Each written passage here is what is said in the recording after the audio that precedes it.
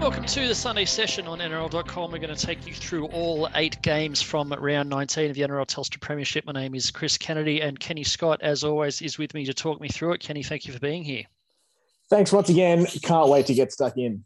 Now, we do usually like to try and get a guest on the podcast. It's been a little bit tricky this week just with everything that's going on up in Queensland, everyone in bubbles, and a lot of media managers also locked down. It's just been really hard, but I was able to dial into the Roosters' scheduled media opportunity via Zoom on Sunday. So I had a chat to Jared Warrior-Hargreaves and Lachlan Lamb. So we're going to have a quick listen to Jared Warrior-Hargreaves first up. So here he is. Obviously, a lot of guys had to dig deep. We've seen, Satili and Angus had to go out into the centres. I think Sam Verrills, his first 80-minute game in I don't know how long. A lot of guys had to do things they probably weren't necessarily expecting to do. Yeah, absolutely. I think when you see guys just get out there and I think Nat, he's sitting in the room here, but for a guy like him to play in the middle and then have to go out on the edge, prepare all week like he's going to play as a middle, and then adversity hits on the run, and then you end up playing centre, and you actually you do a really good job of it. You perform in that position, and that's something that you can hold your head up high. And I think as a leader of the club, you can look back and be really proud of these guys for sure. Just you touched on before the families coming up. I know there's images coming out of everyone sort of being pinned in quarantine and can't go outside and that sort of thing. But it's it's going to be a big boost for everyone once all that's sort of over and you get the families sort of amongst the group. Yeah, absolutely, mate. I'm looking forward to. I think my wife told me it's 10 more sleeps and counting. But yeah, really exciting, mate. Really excited to get them up here and enjoy some sun, and they're enjoying it, mate. They'll be right. Just the last one, you spoke about Para a little bit earlier, obviously, similar position to you guys on the ladder, but I guess just the physicality of that team we saw against Canberra on the first game of the round there. It was a really, really tough, brutal contest. So I guess you know what sort of game you're going to be in for. Yeah, for sure. We played them about 6 weeks ago out at Bank West, and it was a very physical game, and no doubt it'll be another one on Thursday night for sure. That was Jared Warrior-Hargreaves, and also had a quick chat to Lachlan Lamb, so we'll take a quick listen to that one as well. It's that game, if there's no injuries, you come on at hooker. Because there are injuries, you come on, you're playing out wide. How much of an adjustment is that for you sort of in a really short space of time to be playing a completely different role to what you're probably prepared for?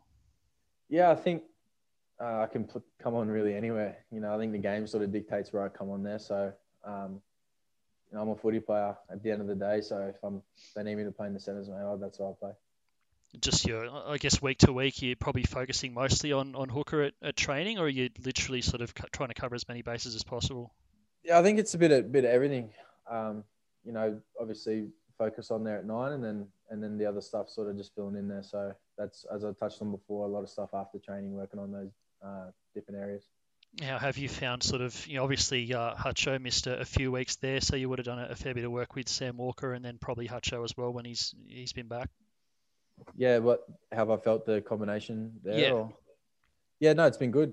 It's been good. I play with Dewey a lot, and he's a good player, and he's clear with his talk and communication, so it makes it easy for us there. Just that adapting on the fly. Did I see Sam defend a set on the wing when all the injuries were happening there? Probably cheeky hiding out there, isn't he? I think that's just the way it probably panned out that set. I don't think he's out there for any other reason. I think it just ended up that way, that set. But yeah, I think just adapting is something I have to do there. I'm just looking forward to the Eels this weekend, a top of the table clash. They'll be stinging coming off a pretty physical and pretty close loss to the Raiders. Yeah, looking forward to that. I think that's something we're running after there, especially coming into the back end of the year. We want to take it to one of those sides there. And I think, the way we've been training and the steps we've been taking in the last couple of weeks, I think we're definitely on the right path for that.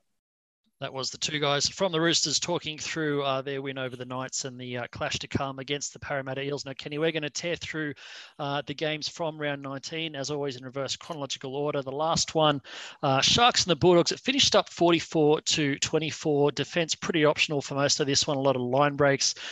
Sharks absolutely tearing away with it late in the first half before just forgetting to return to the field in the second half, and the Bulldogs gained the ascendancy for a solid run there before Sharks sort of reasserted themselves towards the end. Bit of a strange game. Yeah, you're right. It was an old one. Really fun though. Something that says the Sharks sort of need to wake up, right? Because you can't let the bottom placed club put 20, close to 30 points on you. And it also says to the Bulldogs, they're not that bad. Like they've got some good footy, and then like the Sharks are no slouches. They're a decent team, and they've at times in the game they came close. Obviously, the end of the score. I mean, I don't think they were actually ever closer than 12 points away. But still, encouraging signs, but a bit of an odd one. Yeah, I thought, what did it get to? It was 12-0. And then Luke Thompson got sin binned, and then from there, 12-6. Sorry, then Luke Thompson got sin binned. And I thought that's it, game over, because the Sharks ran in 3 tries or whatever it was, make it 30-6 at halftime. And I basically thought, you know what, I reckon I could do the podcast without even watching the second half of this game, because it's going to get to like 60. The Sharks are just going to want to run away for it. And then for the second half, Bulldogs came out of nowhere like they've been shot out of a cannon. It was amazing. Like back-to-back tries, got right back in the game. It was good fun towards the end, but like you said, defense probably not really there. Yeah, that sort of early in the second half period when the Bulldogs got their tails up, they looked really good. Like they were full of running, a lot of energy. They just probably lacked polish at the end of sets, some really horrible just execution style ends to sets there. But speaking of Luke Thompson, I think for what we've seen this year, sin bin probably a fair result. But either side of that, he was phenomenal, just absolutely tearing into the Sharks defense, scored a try and set one up, and just really, really hard to handle.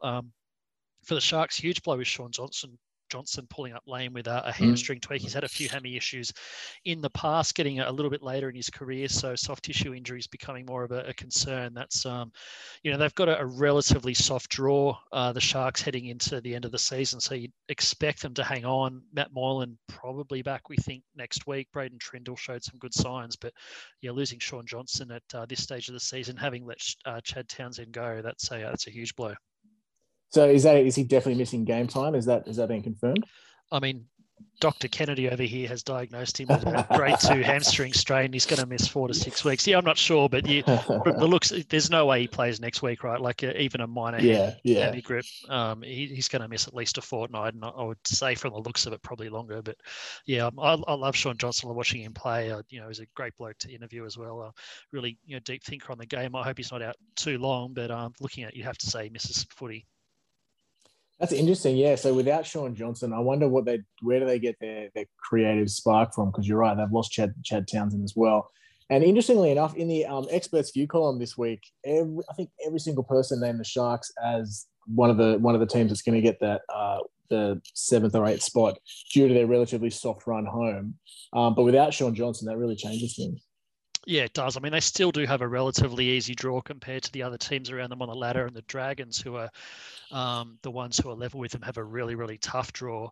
Knights have a pretty soft draw as well, which is why I put them as the other team along with the Sharks to make it in. But they would, we'll get to them in a minute, but they were diabolical on the weekend, but certainly one to watch. Anyway, before we get to that, the earlier Sunday game, the Dragons and the Titans. I mean, speaking of the Dragons dropping off the twig, that was, you're talking about them having a tough draw. That didn't include round 19. I think a lot of us were expecting them to account for the Titans, who've been pretty disappointing this year. But Titans just absolutely ran amok, and Dragons, they started okay, but Titans just really, really put the foot down. I'll tell you what, the Dragons, they just look like a team that is stressed. Like they're under pressure. They've lost a million games in a row. They're quickly sliding out of the top 8. They've got that whole COVID barbecue drama hanging over their heads. They just look like a team that are stressed, and you could tell on the field. There was one point where I think it was Matt Duffy had a crack at I can't remember who it was. Jordan. Like openly on the field berating a teammate. Like when a play breaks down, that's rare, and it only happens under circumstances of extreme stress. That the team, I think, once they get the whole squad back and they can, maybe they've probably already had a truth session and all that sort of stuff. But it doesn't look like they're in a particularly good place. And the Titans, on the other hand, look like they enjoyed that game a fair bit. Obviously, because David Fafita had another cracking match. I think the games where he, breaks tackles and scores tries are usually games that the Titans win, and that's definitely one where he did it in this game as well. Yeah, the Dragons, first of all, that play you're talking about with Dufty and Pereira, if Pereira stays where Dufty wants him to be, he's got about 6 inches of space to work with down that sideline. The reason he came back in was because Dufty was pretty much running himself into touch. So I'm not sure exactly what Dufty was thinking there, but if Pereira stays there and gets the ball, I think he probably goes into touch. As for the Titans, David Fafita benched. Think about what he did, that try that he scored down the right edge, the other try that he set up for Greg Marshew, all the tackles that he busted. He spent the first 25 minutes, sitting down and watching. It's I assume Justin Holbrook's trying to light a fire under him because he hasn't really sort of been great the past, pretty much from the Origin 1 through to now. That was back to vintage Fafita in that game. But it sounds like Holbrook's trying to get a bit of a response out of his marquee signing. Yeah, I also think the Titans probably need to get used to playing without David Fafita, because when he's on, the strategy is give it to him and watch him do something. So they're probably you have to manage, how does the team not become super reliant on him, and also what do you need to do to get a reaction out of him? And I guess not having him on the field for a portion of the game is probably a way to achieve both of those things. But yeah, I mean, the way that try that he scored, where he carried half the Dragons back line over the try line, and then the weird wrist acrobatics he had to do to get the ball down safely as well, was amazing stuff. He had a great game. He's a phenomenal physical specimen. Yeah, when he's at his best, he's so hard to stop. A couple of injuries from this one. Cody Ramsey right at the end with looked like a wrist injury, and then Brian Kelly also for the Titans rolled his ankle. Might be missing a little bit of game time. Got to mention also Titans debutant Toby Sexton playing in the halves, scored a try on debut, had his support crew there cheering him on. Pretty highly rated up around the Gold Coast region for fans who haven't heard a lot about him. So he certainly looked unflustered and pretty calm out there. He's took over the goal kicking and nailed some pretty tough ones. So big future there, I reckon, for Toby Sexton. Might be seeing a fair bit more of him in the NRL. I reckon there's some kind of content series one could put together about the group of friends that debutants bring to their first game, because the last sort of 18 months, it's been a real thing. And maybe there's just maybe this has always been happening and there just hasn't been as much attention on it. But, you can go all the way back to Cody Ramsey's mum to Charlie Staines, famous. That's probably the most well-known one of recent memory. Zach Sini, Sexton this weekend. There's just this great little tradition almost of a bunch of 15 mates coming up to embarrass the debutant, and they usually have a pretty good game. It's good stuff. Always fantastic areas. Yeah, the Saturday night footy finished off with the Panthers and the Broncos, 18 points to 12. It was 18 points to 0 at one stage, but Broncos, as they did actually to Penrith in round 6, really sort of stuck it to them, and it's probably two of the hardest games Penrith have had this year, despite the relative positions of each club on the ladder. But Broncos on the back of another Payne Haas whirlwind performance were pretty gritty in this one. It's a funny old game, rugby league, isn't it? You got the high flying Panthers, who everyone basically says stop the competition. It's Panthers and Melbourne, and then you got the Broncos that are struggling big time. One step up off the bottom of the ladder, and to see that the game was 4-0 at halftime without a try scored. Bizarro stuff. This game, I was predicting 80-0. I was like, there's no way that the Broncos are going to be able to contain the Panthers, but they did a pretty good job. I mean, I don't know if the Panthers went into it maybe just expecting to win. It didn't seem like they were nowhere near as slick and polished as they usually are. Probably they're missing Nathan Cleary, of course, arguably the world's greatest halfback at the moment. And I suppose that showed, but the Broncos showed some real grit to be 18-0 down, and the game, you could have called the game off at that point, to stay in it. And I mean, if Brodie Croft doesn't throw an unnecessary pass basically in the act of scoring a try, it could have been 20-all. It was, the Broncos taking it to the Panthers, no one would have seen this coming.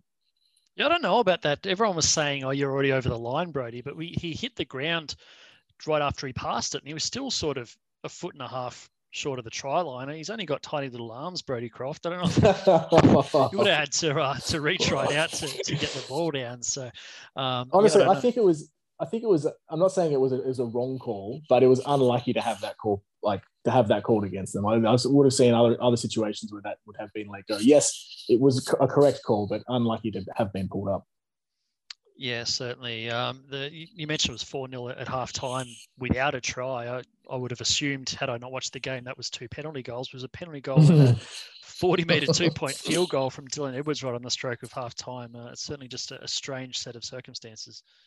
Yeah, I'm surprised there's not more teams aren't practicing that as a, end of clock, last 10 seconds, last 30 seconds of either half strategy. Like park your kicker just behind the 40 and, give them good space and get him to spank it, because it's 2 points that last year you wouldn't have had the opportunity to try and get. And it, proved half of the difference. Well, a third of the difference this weekend. Just other one we have to mention is Isaiah Yeo, clocked by Tom Flegler pretty high. Bit of a history with concussions, unfortunately, Isaiah Yeo. So, one of the game's real good guys. Hopefully he's not too bad. Our best wishes to him. Flegler, you reckon a little bit lucky to have only got the 10 in the bin, given what we saw with Phil Mayono and Ryan Pappenhausen and a few other things this year. We've seen some pretty minor things get 10, and that was a pretty, he didn't miss him. Yeah, I mean, I'm not sure I think there just needs to be a resetting of what the criteria is, like, because he didn't miss him, but I wouldn't say it was a deliberate high shot. It was a deliberate big shot that went wrong. If he had been sent, then I wouldn't have been surprised, but because him only getting 10 kind of doesn't surprise me as well. So, yeah. Anyway, the middle Saturday game, the Seagulls 44-24 over your West Tigers. I thought some impressive fight from the Tigers, certainly in the first half of this one, but probably just as the game wore on, the class of DCE and Turbo made the difference. CK, you may notice that during this recording, I'm a little flat. My energies just don't have the same energy that I do, and the reason is because I put all of it into this game because the Tigers, like you said, I'd mark this down as a loss. Manly are going pretty well at the moment. The Tigers are struggling a little bit. But they had glimpses and they were ahead at points, 12-10 going into just before halftime and that sort of stuff. And it was, the way the Tigers always do is they give you a sniff and then they let you down. And that's what happened in this game as well.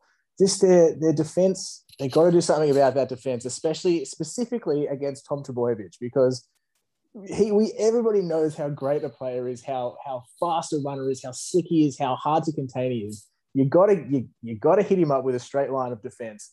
That's that's the only way to approach him. And every single time it was staggered, and every single time he got around them, it was so frustrating to watch. And the Tigers, they just couldn't. Manly didn't have to build any pressure during this game. I think all of their tries came from at least 30 metres out. They were just, they were breaks. They were Tom Trbojevic running around the defence. And the times when the Tigers got those periods of sustained attack, and they were definitely there. Tommy Talau drops on the first tackle after 4 consecutive sets and just bam, lets the pressure off and Manly go and score. It was hard to watch. Not like, I didn't expect them to win. I don't think anybody would have expected them to win. But when they were there for moments of the game, it's as a fan, it's frustrating to watch them throw it away. Yeah, I mean, certainly, imagine the boys that they knew exactly what was coming at them with Turbo, but stopping it's another thing. But you're right, the staggered defensive line and giving him half a sniff every time he had the ball, it's not the way to go about it. I'm a bigger fan of Adam Doueihi with every week that goes past. He's such a, I don't know, he just always puts in, he always comes up with something. He never stops trying. He's, we had 5 try assists the week before, and then, getting stuck into Big Marty Tapau, which, Doueihi's not exactly small, but I'm not sure that's a fight you want to be taking on, but he's a feisty young man. Yeah, I totally agree. Doueihi's an excellent player. He's one of the team's best, if not the best. And when he's been moved from 5'8" to centre and back to 5'8". I think him in the 6, the team's better for it. And you're right, he's got that determination. He's the one that, like, I was complaining a couple of weeks ago that the Tigers don't have any players that can provide like game breaking moments. He's the closest they've got. Like he has he has that in his game, and he does provide those moments occasionally, but a bit more work, and he could probably be doing it, relied upon to do it often. So he's a shining light in what looks like another dark season for the poor old Tigers. A little bit of unhappiness from the Tigers camp with former favourite son Josh Aloye with a bit of a prowler on Alex Seyfarth. What did you make of that one?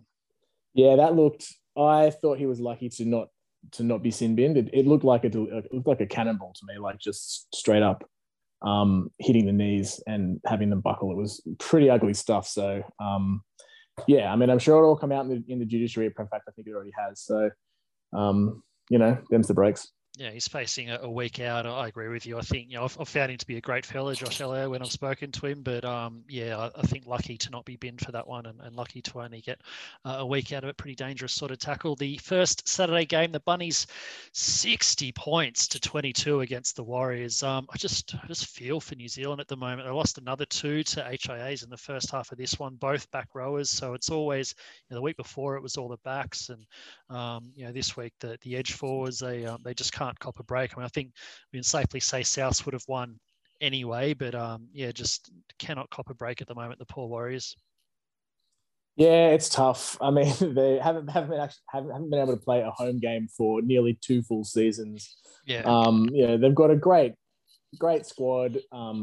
They've got elements of a successful team in there. They're just I guess they're still finding out how to make that happen on the field. But yeah, like coming up against Souths, Souths are in red hot form. We've seen what they've been doing. There's no one who would have expected the Warriors to win. But still, it was 6-0 to the Warriors after 6 minutes or something. And I thought that's the game's on here. And then it was just an avalanche of Rabbitohs points after that. I think it would be a worrying for the Bunnies, the ease as to which, when the game was over, it was 30-6 or something. The game was over. But the Warriors were allowed to sort of, just tick over with some easy tries, which I think, as a coach, surely you want your side to be ruthless 100% of the time. And in those periods, they definitely weren't. So, yeah, I mean, obviously some stuff for the Souths to work on. Yeah, I think Wayne Bennett afterwards rated it a 6 out of 10 performance. I think he's getting a bit frustrated with how easily they're letting points in games that they've got under control and are cruising towards a win, just taking their foot off the gas and letting some soft tries in. We've seen them have 2 huge losses. I think they've lost 3 games all year, but 2 of them were absolute monsters against the Panthers and Storm. So they're going to have to tighten some of that stuff up when the tough games come at the end of the year. And they do have quite a few top 8 teams in the run home. But for them, they racked up 60 points. Cody Walker, Latrell Mitchell, Adam Reynolds, all on fire once again. Warriors very, very brittle in the middle part of the defence around the goal line. But Tom Burgess crashing over for a couple. Damien Cook just absolutely scheming at his best, sending those short passes and the lead runners over the line. It was a bit of an attacking clinic, at least from the Bunnies. Yeah. I mean, it always is, right? That back line, the forward pack, whatever, they're a great team. I thought Reece Walsh, he probably needs to work on his kicking game a little bit for the Warriors. There was a couple of moments there where he, not putting the loss at his feet at all, but, just 7 tackle sets, kicks out in the full, that sort of stuff, just wasn't quite there for him. Before we move on from this game, I have a stat. I think it's correct. I don't think Dallin Watene-Zelezniak has won a game all year. Does that sound correct to you? I'd have to double check. Well, don't worry, we can do it later. But I'm pretty sure that's what happened. So the poor guy, I bring that up because every game he's been playing for the Warriors, every game for the Bulldogs as well, he tries his guts out. He's obviously a really great athlete. He's got a lot of athletic skill and ability. And he has his moments, like he scored their one and only try. Let's hope he gets a win soon. You're correct. No wins at all for Dallin what a 2020. Poor guy. That is tough. Anyway, moving back through the round to the Friday games, Storm 20 points to 16 winners over the Cowboys. I think if you'd given me one game of the round that was going to be a huge blowout, even more so than the Bunnies Warriors game, I would have picked this one. And that's no disrespect to the Cowboys, but the Storm have been torching everyone lately. Cowboys were in front midway through the second half, 12 points to 10, and probably only a couple of their mistakes that allowed the Storm to get in front in the second half. I'd have to say Storm a bit off their game, but pretty impressive fight from the Cowboys all up. I'll tell you what, as soon as I read Jake Granville at fullback, Cowboys versus Storm. I was like, well, that's it. The game's over. There's no way this is going to work. And I don't mean that Jake Randall's a great player, but I definitely do not see him as a fullback by any means. And like, how surprising. This was a really fun game to watch because Melbourne just didn't, things just didn't seem to happen for them the way they seemed to have been happening for them basically every single game for this year. And I'm not saying they're happening for them through luck. They're a super skillful team, and you make your own luck and all that sort of stuff. But just after weeks and weeks of seeing them carve people up in 20, 30, 40 point margins, to see them have to scramble and be tested and to get away with a win was really different, especially against the Cowboys team that have been kicked around a fair bit recently. I thought they showed some really good fight, and they had every reason to just sort of not that a team would deliberately lose, but to not be as into it, I guess, as they were. So they put up a good fight, and it was a fun game. I thought was interesting was it was a try near the end. Was it Josh Adokar scored the last try that sort of sealed the deal?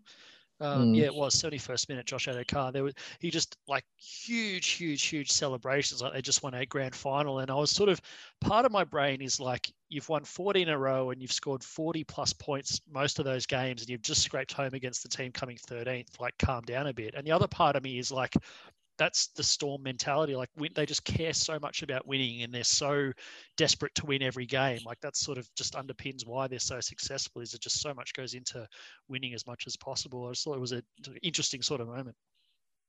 Yeah, I think it also says a lot about the team, in that another team that had been so used to winning by huge margins, when the game is close and they're down, or they're only up by 2 or they're back by 4 or whatever, another team might panic and start trying to do really stupid, dumb stuff like trick plays, because they're used to getting just a run of tries and getting I don't want to say an easy win, but like a comprehensive victory. But the Storm don't. They don't panic. They know what they have to do. The systems fall in place. You switch on the win the football game algorithm that Craig Bellamy's written, and off it goes, machine learning, and they work out what to do, and bam, result comes. That's Melbourne.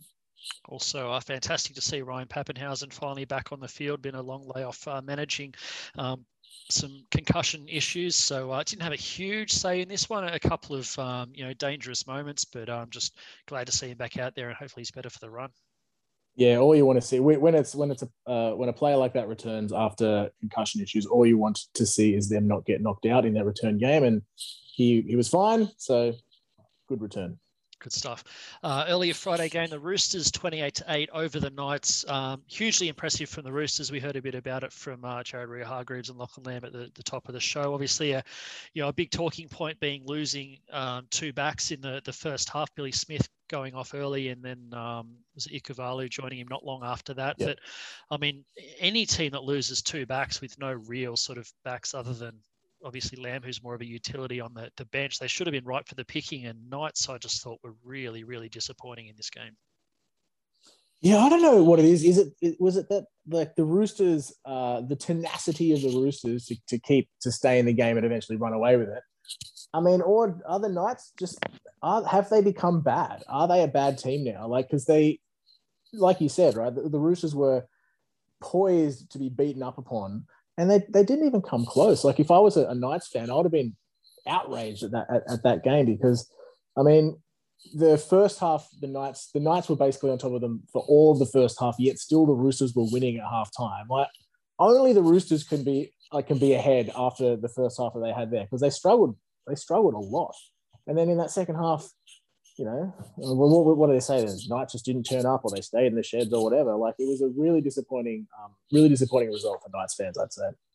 Daniel Saifidi was interviewed on field after the game on the coverage, and he was pretty bitterly disappointed and sort of suggested the blokes weren't having enough of a dig. I thought he and his brother both were actually really strong in the middle, and Connor Watson's been a shining light for them this year, but it's probably not a whole lot of players who'd be, I don't think, too happy about the way they performed in that game. But I mean, got to give credit to the Roosters. That was absolutely vintage from James Tedesco. You had Angus Crichton and Satili Tupanua going out the centres. Lachlan Lamb had to play out wide. Nat Butcher trained in the middle all week and had to play on the edge. Isaac Liu trained in the middle all week, had to go out on the edge. Like a lot of reshuffles to sort of cater for, and pretty much didn't miss a beat. Yeah, and I think that's what the Roosters this year, especially because the Roosters just keep seem to be copying these injuries, whether it's, Cordner having to retire or whatever. They're just dealing with it. So like, reshuffle the deck, re-deal the hands, and everybody go for it again, and they're doing really well. So I think the Roosters should be really proud of this win. And the Knights should not be. First game of the round, the Eels and the Raiders, 12 points to 10. Canberra won in the end. The error count was too high in this game, and there was some issues with attacking execution from both teams. But all in all, I thought this was one of the club games of the year. I thought just the intensity, the physicality, the desperation, the huge shots, the tight finish, the grandstand at the end, the try saver from Jordan Ruppiner in almost the last second. This game I thought was really, really entertaining. Yeah, I might actually need you to run your filter over it, because to me, I loved every minute of this game. And I think it's because I was really invested in the result, right? So because these are the, air quotes, glory-bound rounds, there's that real glut of teams from like position 7 to position 12, maybe even 13. So all the results of all the games involving those teams mean something, right? So as a one-eyed Tigers fan, I'm like, okay, I definitely want the Raiders to lose. So I'm right on Parramatta for this one. A rare game where I'm really, really, really want Parramatta to win. And so because it was so close and it felt so tense for the whole game. Like I thought it was a wonderful game. Like I had so much fun watching it. I felt like I had skin in the game, but also didn't really care about the result. It was the perfect situation, the perfect way to unwind from on a Thursday night. I thought it was all those things you said. Like it had big hits. That Jordan Rapana try saving potential. I mean, it wasn't a shoulder charge. You'd call it like a hip check, whatever, to like win the game. Like I love it when a defensive play is the match winning play. That's just so, I don't know. I think it was just a great way to end what I thought was a really entertaining game. Reminded me a bit of the people who know what I'm talking about will certainly relate, but there was a Samoa Tonga test probably 7 or 8 years ago, played out at Penrith, and Sam Cassiano and someone else made a huge diving try save in the corner to, I think, win the game. I'd have to check the details, but reminding me of that, just this, desperation try save in the corner to win a game. And yeah, you're right. I thought Rapana, it almost looked like he was trying to shoulder charge and then missed, and it ended up being a hip check. But I mean, people were saying it should have been a penalty or a penalty try. I don't really see how you can penalise that. It was just huge contact in the desperation play, and it got the result. Speaking of decisions, like I said, I don't think you could give that one a penalty or a penalty try. A lot of consternation on social media and even in the commentary box about the previous Eels try. We talked that Dylan Brown was offside from the Jake Arthur kick. I don't know if this was as clear cut as everyone says it was. People love sort of refs faulting. The bunker had a pretty good look at this one, and they cleared the onside. The rule is that the chaser's feet have to be behind the point of where the ball was kicked. Not so if Dylan Brown can be in front of Jake Arthur's back foot, as long as he's behind where the ball leaves his foot. And if you're correct for parallax error, I'm not sure he really was offside. Correct for parallax error. I love it. I've never heard that before. I'm going to be using that all the time. Yeah, I think Dylan Brown, to me, he looked a mile offside. So I thought, okay, they're not even going to look at the ground and they'll call this back. And, a lot of people have, throw eggs at the bunker and all that sort of stuff. Like I have complete faith in the bunker's ability to rule on onside. So the fact that they went forward, I just assume, fine, it must be correct for whatever reasons I can't understand. Now I know it's because I'm not correcting for parallax error. But it reminded me of a similar situation, I think it was round 3, where the Tigers Parramatta game, it was decided by a Clint Gutherson try off like a Fergo sort of accidental winning play, and it looked for all money like Gutho got the ball in an offside position and the bunker had cleared it. And I guess the bunker knows how to rule. The bunker knows how to rule on everything, of course, but there's no way they can miss an offside. So if they've called it, then it must be correct, and then I'll go back and I'll make sure I check the parallax error as well. But I can definitely understand the social media blows, because to the average punters like me, it did look like he was offside. Yeah, it's certain. I thought it looked offside as well. But if you actually go to the freeze frame at the point of release, I think he quite possibly was just onside. It's not just like, you're right. The bunker is actually really good at checking for onside. It's sort of a black and white kind of thing, and they've got multiple camera angles they can look at the same time. I didn't necessarily agree with all the decisions over the weekend. I didn't really like the 2 obstruction, no try calls in the Cowboys. Oh yeah, can we talk about them? I didn't understand them, like, flat out. I mean, I get why it would have been an obstruction if the players were really close together or something. Like, it's probably a horrible way of explaining it, but I don't understand. Maybe I don't know the rules properly, but I just don't understand why they were ruled obstructions. Yeah, I think they're just drawing the problem is, for so long, people have blown up about we want consistency, and when you want consistency, you get black and white interpretations, and that's the end result of that path is, because he caught it just inside, the lead runner, even though the lead runner was 10 meters in front of him, that's how you end up with those sort of results. So they might even be correct by the letter of the law, but certainly neither one really felt like an obstruction watching it live. I think refs faulting is, pretty bottom draw, to be honest, but probably a few missed calls in that one. I think Brandon Smith had a knock on that was missed. It was a forward pass in the Tulangi, the Cowboys try. So, a few sketchy ones in that game. But to the original point, I think Bunker's pretty good at getting the offsides correct. Yeah, that was where we started. The Bunker, I would never question the Bunker's ability to rule on an offside. Anyway, that is all 8 games from round 22. Pretty exciting. Round 22, round 19. I wish you're thinking. No, I know. But yeah, thank you everyone for listening. Thank you, Kenny, once again for being here. We'll be back this time next Sunday to talk about round 20.